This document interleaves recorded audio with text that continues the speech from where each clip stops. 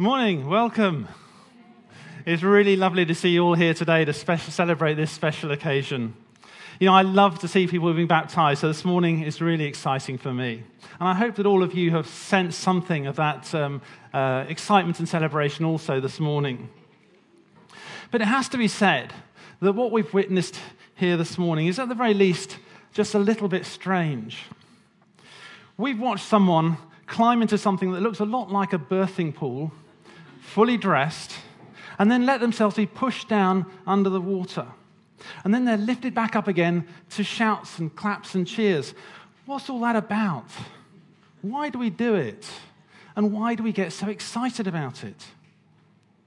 Well, at one level, the reason as to why we do it is quite simple. We do it because Jesus told us that we should. And did you know there are just two rituals that Jesus instructed his followers to do? One is communion, which we aren't going to talk about today, and one is baptism, which we will. So for the new Christian, baptism is the first step of obedience to their new leader. So that's the easy answer as to why we baptize. But of course, it doesn't answer the question as to why Jesus thought it was so important that he made this just one of the only two rituals that he instituted.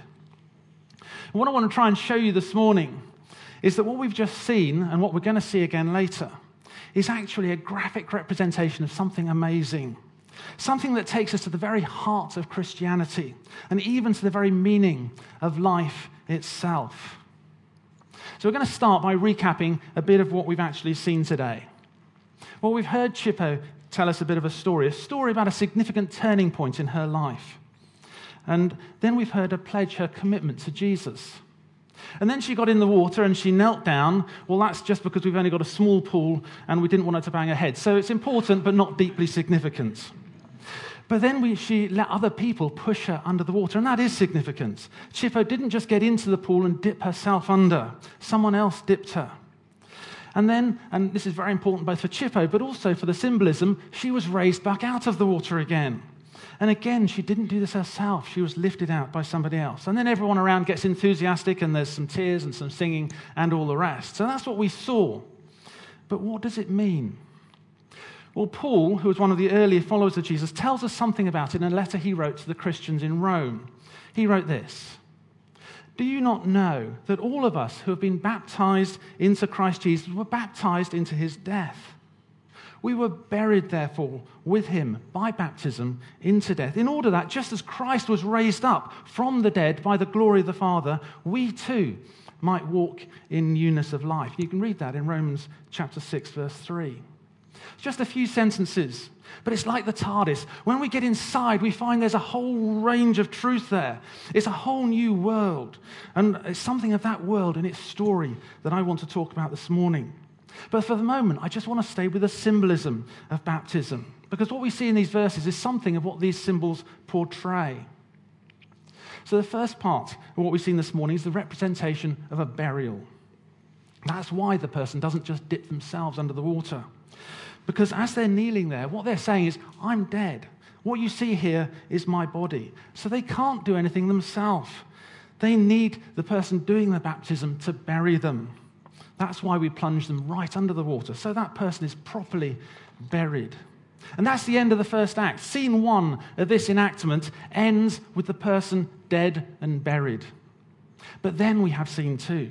And for this scene, it's very appropriate, perhaps, that we have something that looks like a birthing pool, because the person is then lifted up out of the water, and that represents new birth to a completely new life, which is why we celebrate and sing. We're celebrating new life. So there are a couple of things in the symbolism I just want to draw your attention to. One is that having got into the water, the person being baptized is entirely passive.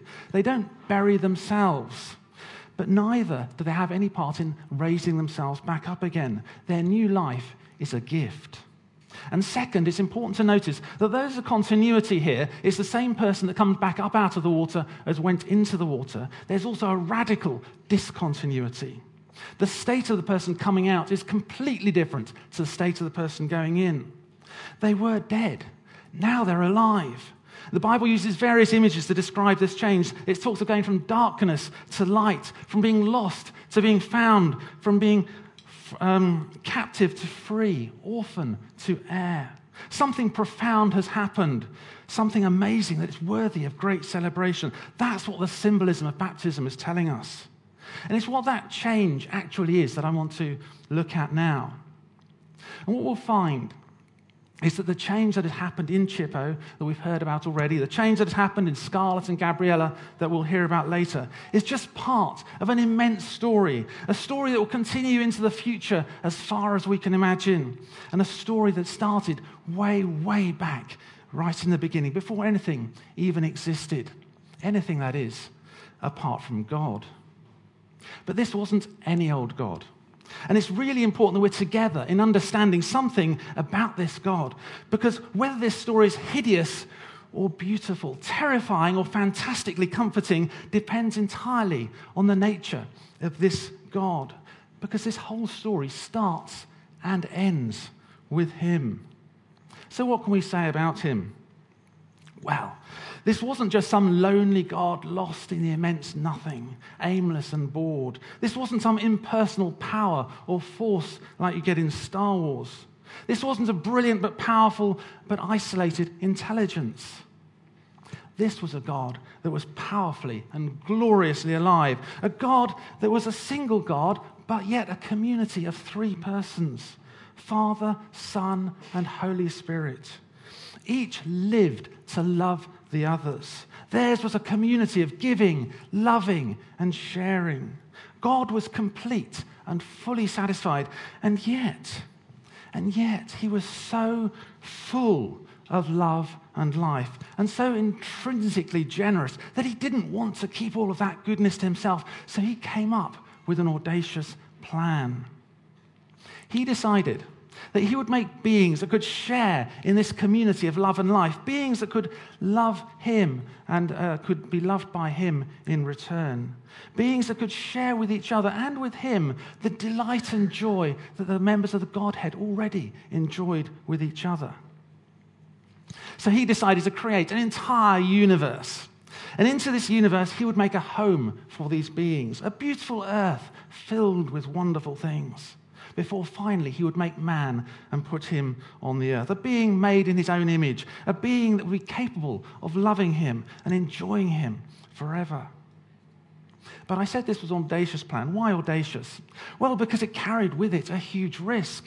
You see, before God created man, he had a choice of what sort of relationship this being would be capable of. And each sort of relationship had different risks and rewards.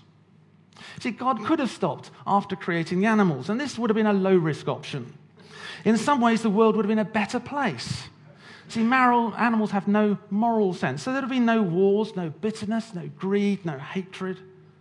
And animals are lovely. So I'm told. Some of you have pets, and you know that they're capable of warmth and devotion and attention. God could have settled for that kind of relationship. But you know that however good the relationship is that you have with your pet, it's never going to have the same depth or quality that you'd have with another human being. And God didn't want to settle for that kind of relationship. That sort of relationship would never really reflect the kind of relationship that existed between the members of the Godhead. And that was what God was after. So animals were good, but he wanted more. He wanted beings that were much closer to him in terms of their capacities, moral beings that would be capable of choosing both good and evil, beings that would be capable of freely choosing to love him, or equally capable of choosing to reject him. And if that sounds like a recipe for trouble, well, it was. So why did he want it? And the answer is simply that it's only when there's this kind of freedom that a relationship becomes truly meaningful. Now imagine this scenario. Imagine that I have a daughter and I'm upset because she doesn't have any friends. And girls, just for the sake of clarity, this is just an illustration. So I have a cunning plan. I find a girl in her class and I pay her to befriend my daughter. Every week I pay the check, and every week she does everything that a good friend should do. And this goes on for years. My daughter is deeply content because she has a good friend. Now imagine that one day she comes across my checkbook stubs and she finds all these checks written to this girl. Or maybe these days it's more likely she'll come across my online bank account, but whatever. And after confronting me, she's suddenly faced with the terrible truth. do you think it'll matter to her? Does the fact that her friend didn't choose her, but has only been her friend because she was paid by me, does that matter? Is there any chance that that relationship could continue? Well, of course it couldn't. Of course it matters. See, a meaningful, loving relationship can't be bought or coerced or forced. For a loving relationship to be truly meaningful, there has to be freedom. Freedom to walk away. Freedom to cause the other person hurt. Because it's in the exercise of the freedom not to walk away, the exercise of the option to do good to the other and not to hurt them, the freedom to choose to be with that person and enjoy their friendship or not, that gives that choice meaning. And God wanted this highest kind of relationship. He wanted the best relationship with his created beings that it was possible to have, but there was a price to pay. Because it meant he had to give these beings the choice and the genuine freedom to turn their back on him, to reject the love that he would give them. And of course he knew that this is exactly what they would do. But he also knew that this wouldn't be the end of the story, because already he had a plan. He had a plan, and he knew that he would have to, that this plan was going to be difficult and costly, and he knew that he was going to put this plan into action because he knew what man would do with his precious freedom. But he also knew that he so wanted that end result that he was willing to pay the price. And sure enough, man did use the freedom that he had to choose God or to reject him, and he used it to reject God. He cut himself off from the very source of his life, and in that moment, he died. Not physically, not straight away, but he was cut off from relationship with the God who had made him specifically for the purpose of enjoying relationship with him. So from that moment, his life ceased to function in the way that gave his existence any meaning. And that is the state into which we are all born. The Bible says we are all born enemies of God. We all do the things that we want to do. We serve ourselves, and we even ignore the fact that God exists. But though we fill our lives with activity, and for many of us we have quite reasonable material provision, for those that sometimes give themselves a chance to reflect, there's a nagging question that raises itself above the noise. Is this really all there is? St. Augustine described a restlessness in the heart. C.S. Lewis spoke of a hunger for which no satisfaction can be found. Now, of course, there are hungers we can satisfy. Most of us, most of the time, can satisfy physical hunger. We might hope to satisfy the hunger for human love. We might think that we'll find satisfaction in career success or a job well done. And none of these things are bad, and they might give some degree of satisfaction. But there's always the worry. It's like when you're climbing in the hills, that when you attain what looks like the summit and achieve what you're striving for, it might not prove to be the top. You see another one still further ahead. And so you have to keep going. And when we're honest enough to face the truth, we know we'll never really make it. We're just reaching for a mirage, and it's going to just keep slipping beyond our grasp. That is the reality of spiritual death. However hard we try, we can't replace what is missing. And the fact that for most people, most of the time, these desires are weak and easily ignored doesn't mean that they aren't real. And whilst most people, most of the time, can persuade themselves they're okay, or they would be okay if only they could achieve X, Y, and Z, the truth is different. They're not okay. When the Bible says that even as we are born into physical life, we are born into spiritual death, it's saying that spiritually we're in as bad a state as it's possible to be. And this state is separation from the God that made us specifically to be with him. And the bad news is we're in this state because of our own actions and choices. It's our fault. We can't lay the blame anywhere else. And it's not just that we made an innocent mistake. The Bible tells us that we have deliberately broken relationship with God. And the just consequence of that is separation from God forever. And there's more bad news. And that is that we can't do anything to help ourselves. But there is good news. And the good news is this good news that Christians get so excited about, because as I said earlier, God had a plan that would allow justice to be done and yet for love to triumph. See, we're told that despite man's rejection of him, God so loved the world that he gave his only Son. Jesus, who was one of the three persons who is God, came to earth as a man and lived a perfect life, the life that we should have lived, a life of perfect relationship with his Father, and a life of selfless love and goodness. And then, as you all know, he was executed by the Romans.